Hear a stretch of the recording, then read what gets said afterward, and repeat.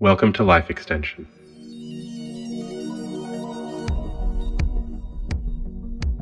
Life Extension is my series where I interview the scientists and pioneers of longevity.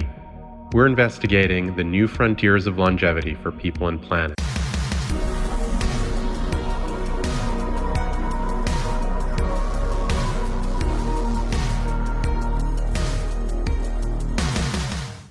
This episode is James Peyer, the PhD scientist, the longevity researcher, the company founder, the venture capital fund creator, who's been, in the last 10 years, one of the most energetic voices in longevity.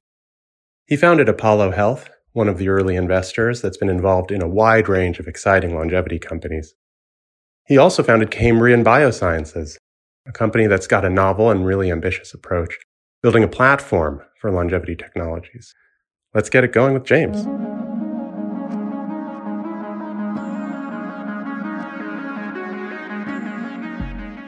It's nice to reconnect. Congratulations on the official launch of the fund. I think that you guys have kind of come out and done the first talking about it since last we spoke. So that's pretty exciting. Yeah, thank you. Yeah, LifeX is rolling now. And in a way, this podcast series is connected with all that too. And so it's sort of nice to have you on. I think one of the leading companies and one of the leading thinkers around longevity over this last decade. Your name has come up a lot, and your work is really visible and quite ambitious, even though you may not be the oldest or the longest bearded of longevity guys. You are at the forefront, and I was so keen to have you on and just lay out the map with you of how you see this field. I mean, I guess not so long ago, aging wasn't really a condition or a problem area. It was just beauty companies sold creams and stuff. It's funny because people will talk about, the size of the anti-aging, and I'm saying that with air quotes, market, and that market sizing that a lot of the biotech world, like this longevity biotech field that's been bubbling up, gets lumped into that. But essentially all of the revenues from that anti-aging market are skin creams and cosmetic products. So I've had to talk with reporters and be like, no, please don't quote that. That has nothing to do with us. Yeah, it's very confusing.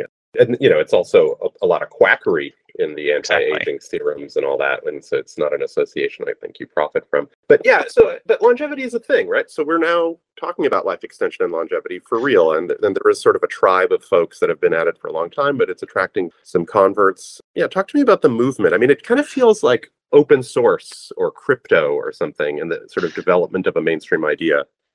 So I think that there's two ways that you can approach the understanding of this field. One is sort of like the outsiders that have finally become insiders type of narrative. And I think that's the one that's most visible for people because there was this really tiny group of scientists back when I got into this field 20 years ago. Almost nobody was really researching aging. And the few serious researchers who were mostly studying yeast, fruit flies, and worms, right? Doing real kind of translational biology mouse work was not compatible with studying aging. And it was those breakthroughs that kind of step by step made people ask, oh, well, maybe there is enough here on the molecular and cellular level to work in mice. And that kind of took it to this broader group of academics who started being taken a little bit more seriously. And then finally starting around the end of the 2010s, we realized, holy crap, all this stuff that's been happening in worms and flies where people were saying, hey, you could tweak this one gene and you would double the lifespan of an organism. That stuff actually has these kind of positive effects in mice. Maybe it really would work in humans because the mouse is way further from an evolutionary perspective from the worm and the fly than it is from the human. And it works in both the worm and the mouse. And so now maybe it'll work in people. And I think that's kind of the sort of outsiders coming into the mainstream perspective. But I think that there's a parallel narrative that has been just as powerful, which is kind of the pharma and biotech world looking earlier and earlier for upstream causes of diseases. If you look at the war on cancer that Nixon started in the 1970s, you could look at that and say, all right, well, back in the 70s, the predominant theory of what caused cancer was oncogenic viruses. And so the theories that shaped the modern research in cancer and also many of the other age-related diseases was informed by this paradigm of reacting to a disease after it was phenotypically present. like we do with an antibiotic, for example. So that you'd say, oh, well, looks like you got cancer. Let's now give you a drug to treat your cancer. But as we've learned so much more about these diseases, it's clear that the damage is, first of all, it's obviously cancer is not caused by a virus, except in very, very, very rare cases. Or is it one, monolithic Exactly. manifestation? And in all of these diseases, you have this damage accumulating in our bodies decades before these diseases appear. And so what we've seen from the pharma and like traditional biotech side is failure after failure to react effectively to these diseases with drugs. And therefore, there's also been pressure to say, well, we need to treat more upstream. We need to treat earlier stage disease. We need to get earlier and earlier. And those two worlds are kind of colliding with each other right now, which is actually what I think makes this longevity biotech field possible. Is there's been this upswelling on the academic side that says, hey, look, we've got all of these new mechanisms that we've been studying because they affect aging. And if you tweak those mechanisms, you prevent all of these various diseases of aging. And then you have all these chronic disease researchers, this traditional pharma world that's been saying we need to go earlier and earlier and earlier. And they've been churning through mechanisms as they go step by step into earlier stages of the disease that don't work that quite as well. And now they're coming to a head with like, oh, well, we should be working on autophagy and senescent cells and chronic inflammation and DNA damage and all of these things that the longevity research world has been looking at for 20 years. And I think that's really what's making the magic happen today. The normal stuff of aging is guilty of causing the diseases we thought were sort of errant or aberrant or something like that. It turns out that just life ends up producing these vectors, I guess. Exactly. We all have aging, just different mechanisms working at different speeds in each of us. And whichever one is going to get us first, it's kind of the same types of damage that we're all accruing in parallel throughout our lives. Yeah. Well, and I guess, the sort of disease management family of expressions of interest in longevity, like, totally makes sense. And that just sounds like medicine. That's the job. And as you say, I mean, as people that are doing traditional pharma work backwards. But there is this other kind of wing of the longevity world, right? There's the radical life extension crew. It feels like in any room of folks, just arbitrary room, it'd be easy to find folks that say, well, life expectancy is around 80. I can see how it could go to 90, 95. Oldest living person's 120. Maybe more of us can get closer to that. But then sort of near the edge of the party, there seemed to be quite a vocal group of folks that are talking about living to 200 or longer or whatever. And I mean, maybe address that a little bit. That's part of the longevity crew too, right? And people are actually with serious faces talking about doubling life expectancy. Absolutely. And so I think there's a parallel to be drawn here in other industries to kind of conceive or contextualize this, because my overall thesis is like there's a break between philosophy or science fiction, which is useful and fun to talk about, of like what's theoretically possible, and then actual development, development of new drugs, development of new medicines. And those two things touch each other, but they're not necessarily the same field. I'm going to use space exploration as an example. Within the space field, like there are real companies making progress. I think the one that we all know and love is like SpaceX. That's like, hey, we're going to build a rocket company and figure out how we can actually make a business that's going to send rockets into space and actually make that company work in the existing environment by doing it cheaper, by, making the right rocket with the right payloads and have all the engineering work out so that we can actually do this. But then in the background, sometimes people even within SpaceX or within the field, and sometimes people outside of the field are saying, well, what really matters is not just sending rockets into space. It's building habitable space colonies that are orbiting the Earth. And like, that's a cool thing to be talking about. And there's even some pre-engineering and thought experiments and like interesting work that can be done in that space. But you can see how like those are two different types of activities. And I think that the longevity space is kind of similar, that there are people who are saying, hey, look, people could live to 1,000 if we could repair the damage enough. Why couldn't we do that? And they can talk about, here are all of the ways that we think the body can break down. And like, here's some theoretical ideas of how we could treat all of those things at the same time. And those are really neat thought experiments. And then there's this other group, sometimes overlapping, but certainly a different type of activity that's like, hey, what can we do today to bring the technology that's actually working in mice, which doesn't make the mice live to 1,000, but increases healthy lifespan by 10 or 20 or 30%, and apply that technology to humans today, because that's actually going to be the stepping stone to get to this more philosophical world, no matter what, whether or not that philosophical thought experiment ends up being possible or not. So that's kind of the Yeah, way that I see it. And I like to focus really in on yeah, let's yeah. do the stuff we can do And today and you all validate get it. along. You all get along at the dinner party with that framing, even though there's a bit of a wild-eyed kind of optimism about something. But it probably Yeah. also helps you on selection of technique, right? So now, if you've disaggregated the world into, okay, what's practical, what are the steps we need to do to sort of like build this bridge to greater longevity? Well, then you start disaggregating the diseases of aging, and you're like, all right, well, some of these are caused by immune system, some of these are cellular repair. So you have these sort of families of problem areas and maybe technologies that folks have been developing. So, and this is one of the really interesting things about the business that you've been building with Cambrian is like it is a platform company, and so how you see the map and how you see the technologies, I think, is crucial for understanding the approach that you've taken in the business. So help us understand that.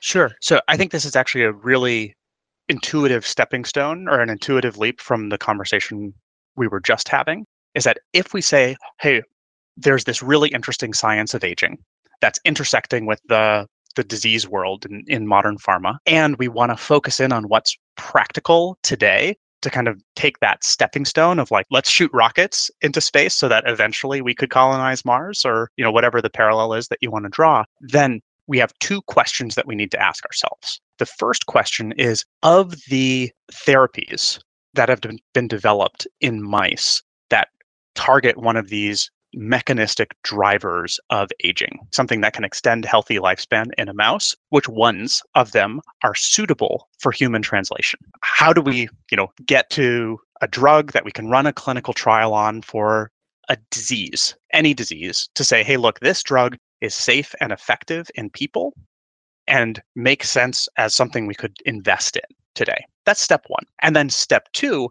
is, all right, once you've got a class of hopefully multiple drugs that hit yeses on that first category, now how do you run a clinical trial to create the first true longevity drugs? Which I like to reframe not as longevity drugs, which is a term that the FDA and traditional pharma do not like at all, but instead as a multi-morbidity preventative. And so this is something that the FDA and the medical system in generally already is set up to do and realizes is a universal good, that if we could have a drug that prevents cancer and Alzheimer's disease and heart disease at the same time, well, that would kind of be like a super version of a statin that prevents heart disease and strokes at the same time. And I think that framework has allowed us to build the company Cambrian that we have so far, which basically says, all right, well, in that first side, there's all of these opportunities coming up in the longevity space. Many of them are being formed as individual companies, but the probability of success of any one of those assets, any one of those breakthroughs, making it all the way to that safety, efficacy, marketability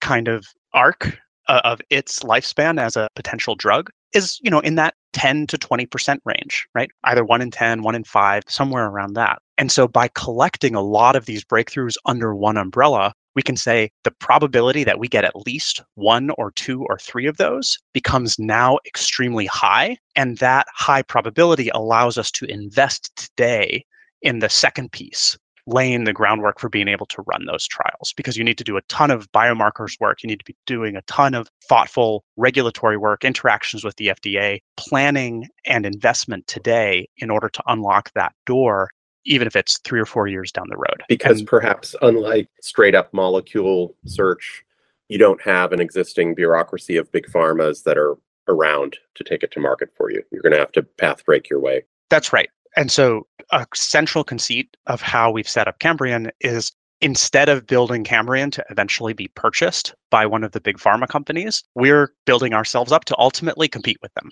We want to be a commercial stage company that approves and markets the first drug to extend human health span, aka preventative or multimorbidity preventative. And yeah, I think that what we're seeing, one of the pitfalls of the longevity biotech industry that's currently bubbling up, is that many of the small biotech companies are probably not going to be able on their own to make that transition.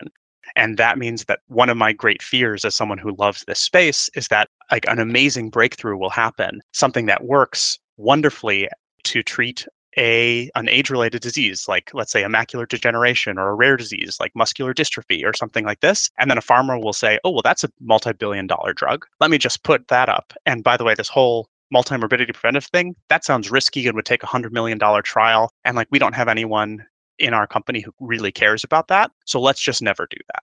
The lost opportunity of like the kind of golden child. Exactly. Drug. And so, yeah, I think that building an organization that has that second type of trial as our North Star from the get-go as an organization, an organizing principle, is a very interesting place to be.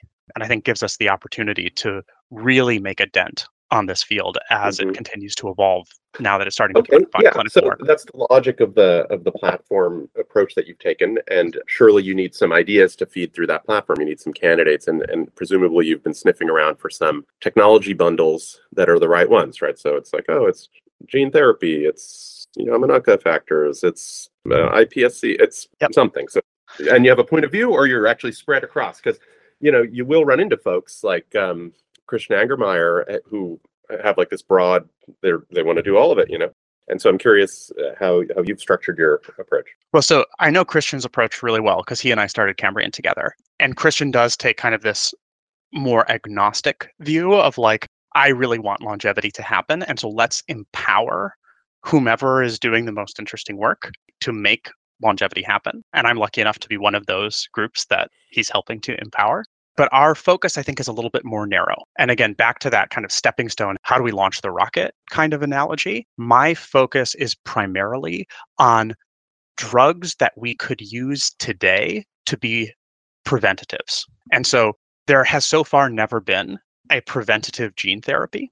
There's never been a preventative cell therapy. And so I kind of put those in a bucket of like, really interesting moonshots, technologies that should be developed, but are not likely to be the first multi-morbidity preventatives. And think that instead, the first multi-morbidity preventatives are going to look more like the overwhelming likelihood is that they will be small molecules, like a statin, like an antihypertensive, like an aspirin, that someone could take every day or whatever, once a week, something like this to say, hey, look, I'm keeping my body in good health. And those drugs could be very cheap, right? Something that you could fit within the existing preventative insurance system throughout the developed world. And so about 2/3 of Cambrian's programs are these small molecule based approaches that have an impact on longevity. And then the other bucket that I find really interesting is biologics, especially recombinant proteins.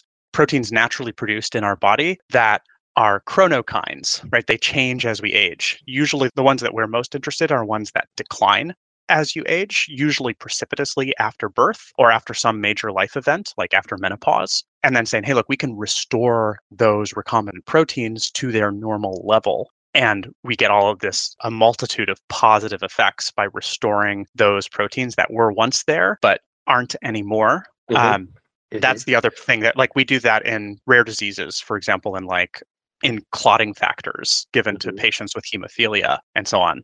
And like, oh, well, there's actually insulin is another good example, right? Insulin's a small protein. Yeah, that kind of framework, I think, is the other one that works as a preventative. And so that's where all and the pragmatism, I guess, of your map. I mean, it's fairly clear-eyed description of just how all drugs are. I mean, the vast majority of drugs are these molecules for the last 120 years, and now there's a lot of biologics too, and that's kind of the big field. But the gene therapies, et cetera, are vanishingly rare, very, very expensive. They haven't yet proven any big. And so you're sort of looking where the light is, to, as opposed to in the dark somewhere. But does that mean these are also the ones most likely to work for these goals that we have, right? I mean, are we going to find a molecule that has broad application? And it's a leading question, I guess, because maybe the most popular one on everyone's lips these days is just a very common molecule around longevity, right? Metformin exactly. or something. So drugs that have been validated in mice and flies and worms, like we were talking about before, the most exciting candidates tend to be these small molecules.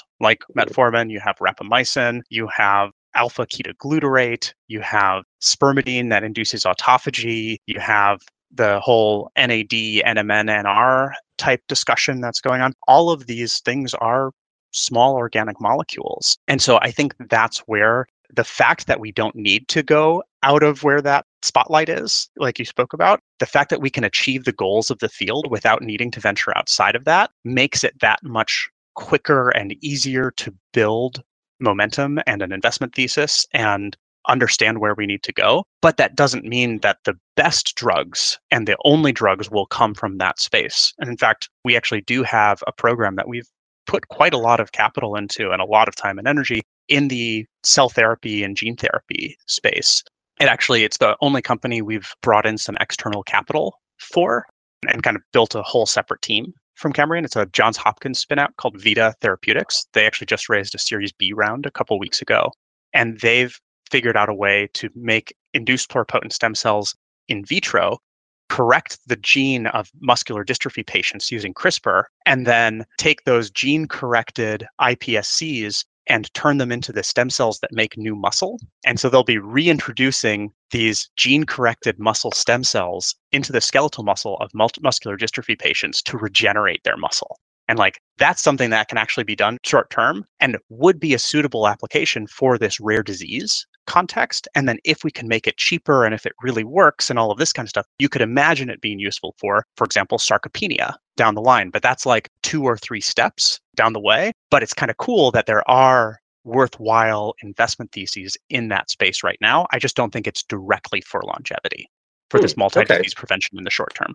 Well, so if with Cambrian you're on the whole map, I mean, you're perhaps drawing the map for us to give us an understanding of where you think the sizes of the different opportunities are, but you are selectively involved in really a wide range of them if you're in gene therapy too. And right. A lot of the molecules we just mentioned, I mean, you can't really commercialize them, so you must be, because they've been around for a long time, and you're not going to be able to you don't have any IP on it really. You're hunting old drugs, you're looking for new drugs. What are you thinking about the molecule world? What's going to happen with some of those names that you just went through? I mean, people have talked a lot about rapamycin and metformin, and is it decades away from feeling that we should take this stuff, or what's the deal? So I think that those molecules that we've grown to learn a lot about because they've been tested extensively in mice, they have 2 challenges facing them. Challenge number 1 that you pointed out is the IP piece of it, that there is no investment case for anyone to run the $50 to $60 million clinical trial that would be required to see, are these longevity drugs in humans? I think that one of the greatest philanthropic missions, and I've been saying this for years, one of the greatest philanthropic opportunities for capital pouring into this space is to enable those trials to happen. I think it's the biggest unlock for the field to see if those drugs actually work. We've tried to get the NIH to do it. They said no. And so far, the groups that have been raising capital have been unable to bring in the quanta required to run the trials. And that's really tough. But then I think the second problem should be looked at just as seriously, which is that these molecules, I'm going to take rapamycin as an example, it's a deeply imperfect drug for chronic use by humans, right? It was originally approved as an immunosuppressor. Immunosuppresses very effectively at high doses, and it's only at low doses that you get this pro-longevity effect, and in some cases even boosting the immune system. But mapping out what we call the therapeutic window between the pro-longevity effects and the immunosuppressive effects that also come with glucose intolerance and other things that we don't want, it's actually a pretty narrow therapeutic window that varies quite a lot from person to person because of the low bioavailability of the compound rapamycin. So it's a deeply flawed compound to imagine to be used like a statin, for example. There is no one dose that just will work for everybody, because that therapeutic window is so tight. You want a drug that, if you give 10 times too much or 50 times too much, it's not going to break the person in different ways. The head of R&D for Cambrian, when he came on board and started describing this compound, he's been a drug developer at GSK and AbbVie and a bunch of things for his whole career. And he's like, we need to make something as safe as milk. So I think the approach that we've taken, kind of pulling those 2 threads together, and I'm going to again use Rapa as a specific example, is Rapa was a natural product isolated out of bacteria 30 plus years ago now. And could we modify that compound to make a version of rapamycin that has this wider therapeutic window or doesn't hit the T cells of the immune system to immunosuppress, so that it could be potentially a chronic doser used for chronic dosing? And we've actually identified those molecules. In fact, a lot of that work was originally done at Novartis. They were going to leave it behind because they didn't know what to do with all of these rapalogs that now they're called rapalogs because it's rapamycin analogs, right? All of these rapamycin analogs that didn't have other, like they weren't going to be a good immune suppressor, right? What do you do with them? There's all this longevity research around them, but how real is that? And so we actually partnered with Novartis and took all of those patented novel rapamycin analogs out and are moving those forward in another one of the Cambrian subsidiaries, Tornado Therapeutics, which is led by Joan Manick, who has done more clinical trials for chronic dosing of mTOR inhibitors than anyone else in the world. And so like that kind of stuff that we can do, I think that's where the private sector and companies like Cambrian can say, look, we've got a better drug that's suitable for chronic dosing and an investment thesis around it. We can go off and running. But I'm still also a big proponent of spending philanthropic money to see if the drugs that do work in mice work in humans. Yeah, and as you point out, I mean, it's brilliant, this insight about rapamycin. And I presume even for something like a metformin or something, some kind of combination therapy, some kind of dosing protocol might be the way to create IP around something. I think rapamycin use has become much more common within the longevity insider communities in the last couple of years. And I know people who are using it, and there are even friends of mine, academics, who advocate its use publicly. And I actually think that's the wrong approach by a long shot, because the way to use these drugs is to constantly be testing whether you're in the right therapeutic window and constantly be scaling the dose up or down based on how you feel. And it just takes a lot of work that most people don't do when they're taking a drug. And so I think maybe there's a solution to that. Maybe there's like a dosing schedule, something like this. But I tend to think that it's going to be more drugs like metformin that have a much wider safety window that would be like the first ones to test. And even some that are not even drugs, but just supplements, right? I mentioned spermidine before, glucosamine, some of these things that also have positive longevity effects, but are in kind of the supplements category, but have strong biological effects, at least in mice and in other organisms. So I think that's where bringing more clinical trial rigor to those kind of questions is really interesting, but you can't even rely on a profitable supplement company to do that, because all of the clinical trials they would run, if any, come out of their marketing budget, not an R&D budget. They don't really want to run a 6-year trial to see if it extends longevity in elderly people, because it wouldn't change their P&L that much. I want to pause for a minute here and talk to you about Life Extension Ventures. It's the reason I'm doing this series for In the Know. Life Extension Ventures is a venture fund dedicated to working towards the longevity of people and planet. The future of humanity depends on our planet surviving, and its potential can really only be unlocked if we focus on some of the technologies, some of the breakthrough science that's making it possible for us to live longer and better lives. Life Extension Ventures is a venture fund focused on supporting visionary founders that are working towards longevity of people and planet. It's the future of humanity that they're working on, and we want to back them. I spent a lot of time as a science person, as an academic, as a student, and then I spent even more time becoming a company builder and venture investor. And with Life Extension Ventures, I'm bringing both of those things together with my partner, Iñaki Berenguer.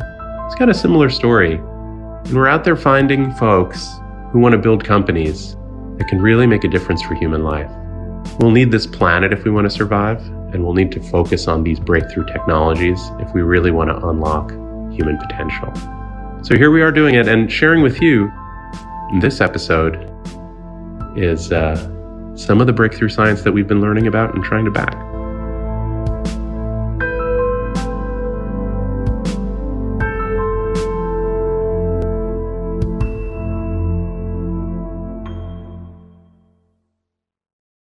So we explored a little bit this space about molecules. We didn't get too much yet into biologics. You gave a nice example in gene therapy, and I'm curious about just the process then of how you're looking for stuff that's very pragmatic, hard-headed. It's going to just work. Okay, understood. But that means, I guess, that you're canvassing around this broader domain, and really you're not being overly ideological about, okay, well, we want to do this. I mean, you're just looking for stuff that is almost like an investment committee for things that can get built and launched and show some kind of near-term traction one after the other. And one of them has to advance far enough that your sort of go-to-market machine that you've been building will be able to process it and spit it out and turn it into a multi-morbidity, the first flagship drug. Is that the way to think about what's the overall system? I think that's a fair way to look at it, which is partially why, like in an early conception of Cambrian, I thought of ourselves much more like a company building VC fund. And in fact, the group that I started before, Apollo Health Ventures, that's precisely what they are, right? They're an investor, traditional fund that builds companies. And it was only through a couple of friction points that I discovered while doing that kind of the model for Cambrian changed to look more and more like a monolithic biotech company, or as I like to describe it now, a shrunken down version of a pharma company. Because like a pharma company wants to have a big pipeline and they have different leaders within the organization that are driving all of these different pieces. And so what we've achieved at Cambrian, or what we get out of making that shift from being like a VC fund company builder towards being a portfolio play single biotech company, is kind of twofold.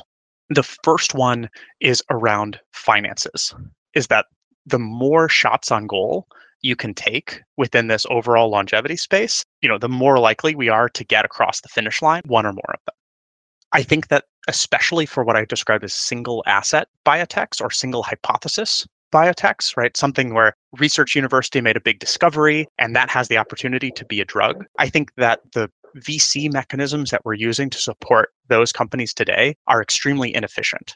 That they, good people want to have a big financing round coming behind their idea. So in order to bring the right people around the table, you have to invest 40, 50, 70 million in order to even get started. And so we try to say, oh, well, could we build a team centrally that can look at that biology, de-risk it, but then actually make thumbs up, thumbs down decisions with $1 million instead of $30 million of capital spent? And I think that is a game changer. And then the second piece is related but slightly different to this, which is around incentive structures. I think there's this entrepreneurial push-pull that happens where, like, if you have a scientist who falls in love with a discovery that they've made or they really believe in, right? That entrepreneur or scientist who says, I'm going to dedicate myself to pushing this thing forward and making this thing work. That's how entrepreneurship wins. But how do you manage that with like saying, okay, well, look, I know that you're going to twist yourself into knots to keep this thing alive and move it forward. But then where's the discipline to say, let's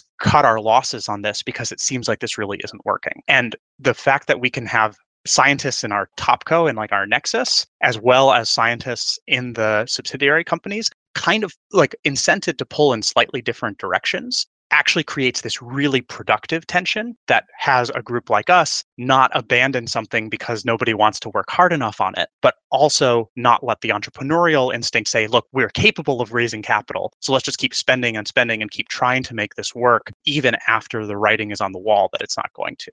And I think capturing that kind of productive tension within a model like Cambrian is something I've never seen anywhere else and is actually really interesting to watch. Yeah, that's fascinating. So on these themes around capital formation and concentration as some of the drivers of what makes some of these things come to life and really into the hands of people who can use them, you're messing with the apparatus of capitalism, I guess, in the design of these companies.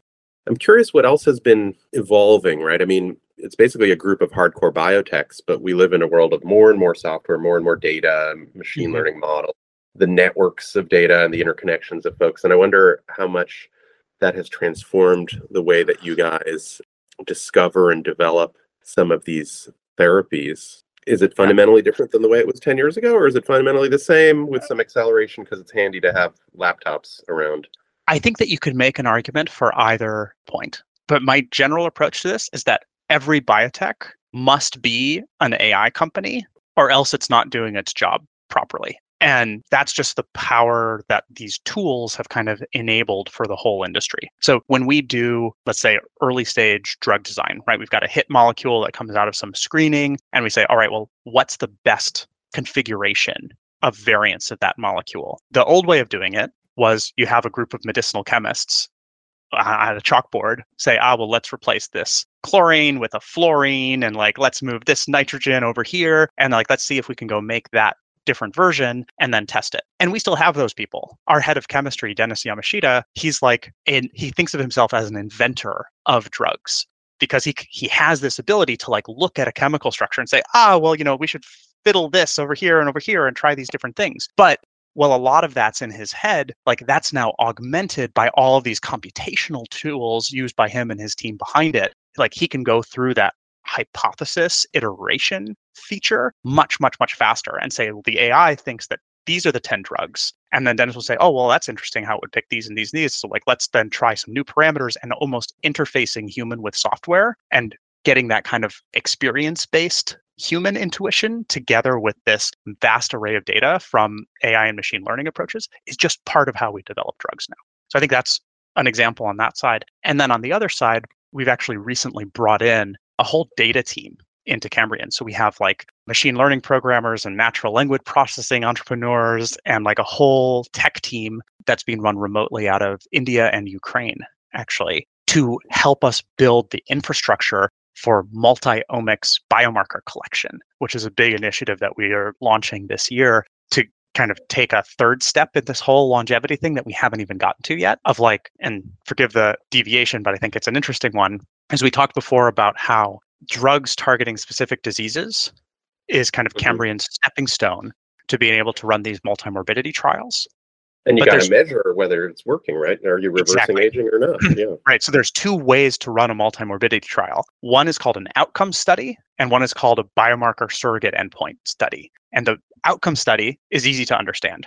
Give a drug to someone, see if they get cancer and Alzheimer's and whatever later. However, those are long, expensive trials that can only feasibly be done in that's the joke about the risk. Longevity world, right? Like you don't know if it works. Yeah. And but within 12 months, are you 2 months younger or one of these reversal things, right? Exactly. So I would say it is an oft reported falsehood that you can't run an outcomes-based trial for longevity, because a lot of drugs that we have today, like statins, like antihypertensives, they were run as primary preventatives with this outcome study. And the statistics are actually easier for a longevity drug if it works. Because if you have a big group of people and you say, okay, well, we're going to measure strokes and heart attacks at the end of it, and you have that same group of people and you say, well, we're going to measure strokes, heart attacks, but also incidence of Alzheimer's disease and cancer and hospitalizations from, debilitating infections, let's say, all of a sudden you should actually need a smaller group if the drug is working just as well. So those outcome studies are possible, but they would have to be done in elderly, at-risk people by and large, and they're still big, expensive studies. And so to your point, if we had a biomarker-based surrogate endpoint for a longevity trial, which we don't currently have because there hasn't been enough clinical data generated with all of these multi-omics approaches that have been developed by academics over the last 5 to 10 years, then we could run really short trials, right? You could run a 2-year trial and say, yes, we're reducing this risk by X or Y. And if you unlock that, you don't even need to go to the stepping stone route anymore. Then second generation of longevity drugs could just go straight for these surrogate endpoints. And that's how Lipitor happened, for example. And so that requires a lot of really interesting instead data. Of dying of a heart attack, managing cholesterol. So Lipitor targets cholesterol. Yay, we've got our marker. And here in aging land, I mean, as you mentioned, there's 10 or more biomarkers for aging, biological age that everyone's kind of debating which ones are good.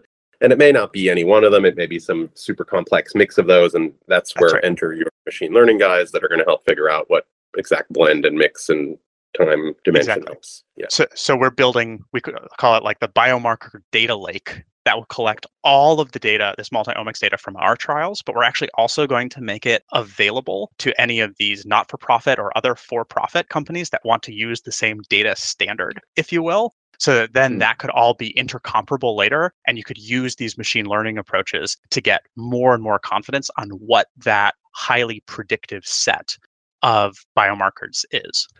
And so on this topic of sharing that you just broached here, right? Because we were talking a little bit about the role of software and transforming biotech basically into AI-driven companies. I wonder, and this happens in other fields, right? Like this not invented here thing, right? So to the extent that you truly believe that AI is at the heart of how you guys are going to discover molecules as time goes on, then you're going to get tempted, we got to build our own proprietary and I need pages in my pitch deck that explain how only Cambrian has its, special sauce. But in other industries, if you're building bridges or nuclear submarines, like you're using design software, or you're using big platforms that are shared across many different engineering organizations.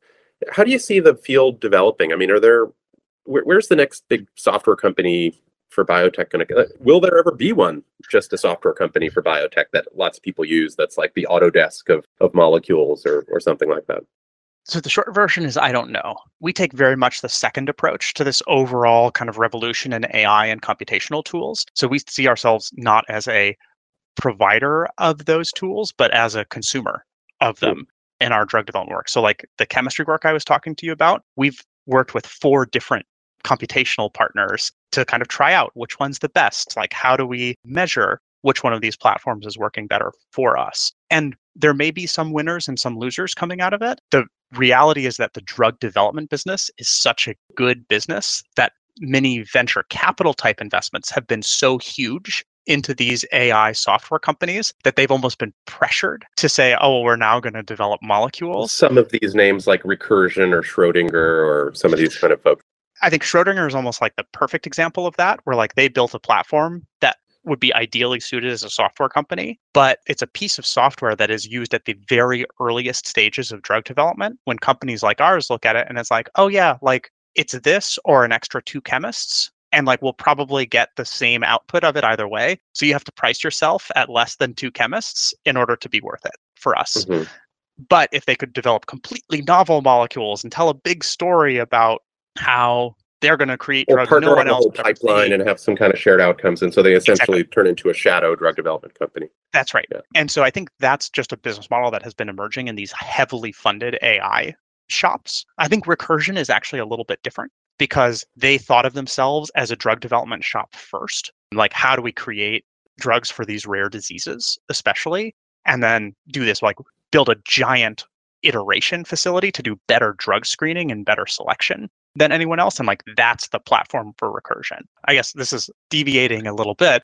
Well, and we're exploring the world of tools, so who are the vendors that'll come and serve you with tools, and how do they have to price, and how is that inhibiting or accelerating? And yeah. We're very much on the topic. Yeah, so I think that these tools will probably, like many other services in pharma, kind of consolidate into CRO-like entities. So that's contract research organizations. So a lot of the biology and chemistry wet lab work that we do is contracted around the world with groups of really talented chemists and biologists that are actually at the bench making molecules who have been fired from a pharma company as they've been downsizing their things and want to find a stable, highly lucrative job where they can work on different projects that are kind of brought to them by these venture-backed companies. And so I think that the model for those CROs, like one of my favorite examples is Evotech, which is a German-based company that's doing amazing revenues, and like they have some drug development programs, but they're primarily a contractor. I think that kind of model is how I'm seeing these software platforms evolve, and the ones that really provide value will be great businesses. I'm not sure if there's going to be like 1000x returns on any of these businesses. I think they're going to turn more into businesses and less into venture-backed hockey sticks. Yeah. Okay. So scientists plus software are kind of an AWS for research and being paid for that fractional capacity to develop drugs, essentially. And perhaps the asset owner, the IP owner would be these biotechs that are their customers. Is kind of your vision for how some of this evolves. Yeah. That's the main way that I see it, with probably punctuated by a few notable exceptions, where in the early days of AI, which I think we actually are behind us now, where no one had access to these tools, and a few folks said, hey, look, we raised a ton of capital, did do something really novel with the first AI platforms, and now we had a jump in front of the rest. Like, I think that there was a window there where no one had access to this stuff, but now that window is closed. And so even AI illiterates like myself are using these tools all over the business. Yeah, that's so interesting. I have an obligatory section in our conversation that we have to get to now, which is just when speaking with the leading lights of longevity, I got to know what's in the medicine cabinet, what's like the sort of personal regime that you follow. I mean, and also like almost everyone I've spoken to, and now I've spoken to a dozen folks, somehow there's a getting into longevity when you're a kid thing that you participate in as well. It's often written about you that as a teenager you decided you were going to dedicate your life to longevity, and it's creepy to me to be thinking about death in the teenage years. I'm curious how it came across your imagination. Yeah, let's touch on that first, and then I'm happy to tell you what's in my medicine cabinet. I totally understand the perspective that it's weird to focus so much in on life and death and this kind of stuff in teenage years, but I think that there's a few, maybe 3 natural forces that point many people in that direction and certainly pointed me there. The first is like, I think it is pretty common for people to have kind of an existential crisis while they're a teenager. The world isn't focused, it's not centered around me. All life is meaningless. Like, how do I find meaning in something? And so that was actually triggered for me by the second thing, which is the first encounter that people have with death as kind of a adult or at least partially formed brain where they can actually understand what's going on.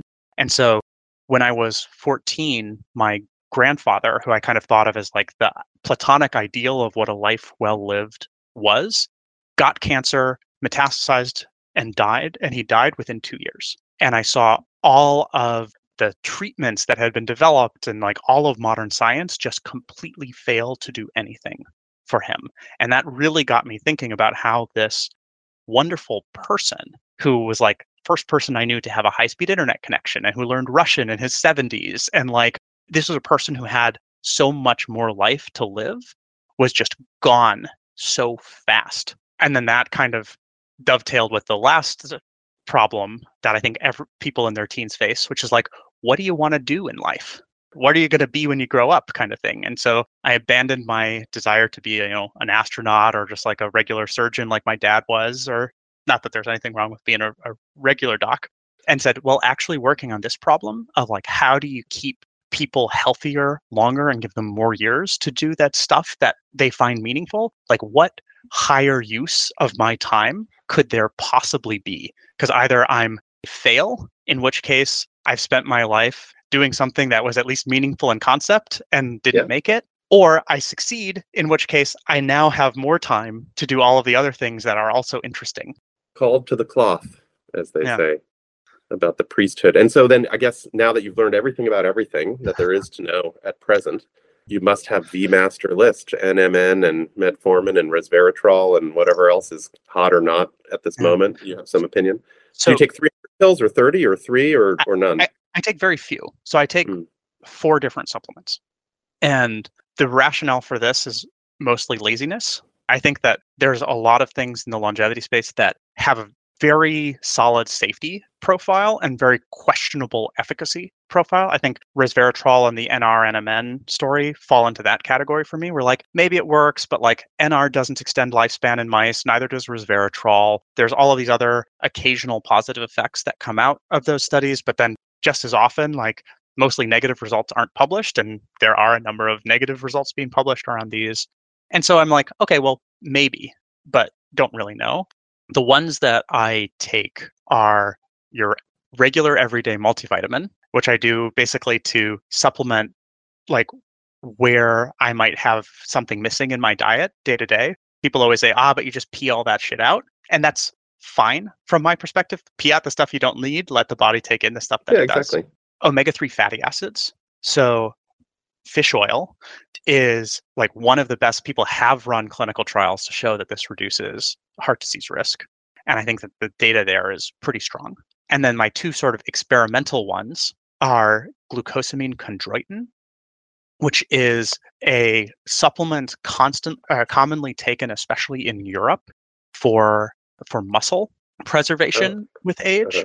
And some data that looks actually similar to what got the world excited about metformin. This big UK data set that looked at people who take glucosamine versus those that don't. So not a clinical trial, retrospective observational study, showed massive differences in the hazard ratios of these people. So basically, people who took a glucosamine supplement were like 30% less likely to die for any reason than those who didn't. All-cause morbidity, I think. Right? And so like some of that could be selection bias. Certainly some of it is that people who take supplements tend to be healthier, but they tried to correct for that and it doesn't seem to explain all of it. So I think that's an interesting one. And again, super safe. I think that data is quite cool. And then the last one is spermidine, which is probably the most experimental. It's shown in mice, flies, and worms to robustly activate autophagy, which we just don't get in our lives outside of fasting. And do you fast as well? Yes, and then that's the last thing that I do, is that I think that the fasting protocol I'm most keen on trying myself is that 4 times a year I do a 5-day fast mimicking diet, similar to the one Walter Longo came up with. And so I just kind of put together my own foods, a little bit of avocado in the morning, a little bit of soup or a small salad in the evening, about 300 calories a day for 5 days, 4 times a year. And like that combination of things is my, so to say, longevity protocol. Okay. Yeah. Wow. Well, you actually are the first person that I'm hearing talk about this 5 day with the handful of calories. I guess you're fasting anytime you're at such a low calorie count, right? I mean, you're mainly doing autophagy during that period. Do you have any casual opinions on the intermittent fasting craze that has swept the world this last couple of years? I have some, but again, we're limited by the availability of reliable clinical data. And so let's talk about what hypotheses would inform this. The two reasons that I think fasting is really interesting is the activation of ketolysis, making fat metabolically active, turning it into ketones as an energy source, and kind of turning over those cells and those parts of your body that are otherwise just sitting around. And then the second is autophagy, which is like turning on your protein recycling mechanisms. Autophagy takes quite a while to turn on, let's say between 10 and 14 hours for different people. And so if you do an 8-hour feeding window in intermittent fasting, you might be getting a little bit of autophagy, but we don't really know how much because there's not a good tool to measure, this person is in autophagy outside of taking an actual biopsy and running a Western blot on it, which very few people do. So I think it's possible it's doing something and it's possible it's doing nothing, probably similar to rapamycin. It's probably doing it for some people, but not doing it for other, or might change on the day or whatever. And then getting into ketosis takes longer. And that's more like a 2-day thing of going off carbohydrates and so on, or having just like a massive caloric deficit. And so you don't get into ketosis in... You got to fast longer, in short. Exactly. So I'm a fan of fasting longer. So I do like a once per week 24-hour fast, like a dinner to dinner from Sunday to Monday night. Okay, yeah. I mean, that's essentially what I was probing for, because like this quarterly 5-day thing, I think is monumental. And I was wondering how frequently you do it. And so just once a week, you do a whole 24-hour period. I do a 24-hour thing. I would say that's just kind of like I don't find it that hard. And I'm like, it's not hurting me to do this. I think for a lot of listeners, I mean, people need to hear that. It's like, because I have experimented with it myself, and it turns out to not be that hard once you get through it the first time. And it's the cheapest and easiest and most widely repeated, longevity hack that I think anyone would participate in, right? The 5 days are tougher, right? Like on day 3 and day 5, like, man, I'm feeling it. Day 4, 1, 2, and 4 are usually okay. But yeah, those are tougher. Well, thank you very much for sharing your regime and your perspectives. I mean, some of them just casual, right? You're not anybody's doctor here. We're just listening to how you think about this space. And actually, it's just been really fascinating and enriching to hear how you think about the space itself, right? This whole field as it's been developing. So thank you for making time to talk with us about it and for the work that you're doing, man. I mean, I think all of us have a lot at stake in your success. Thanks, Mark. It's my pleasure.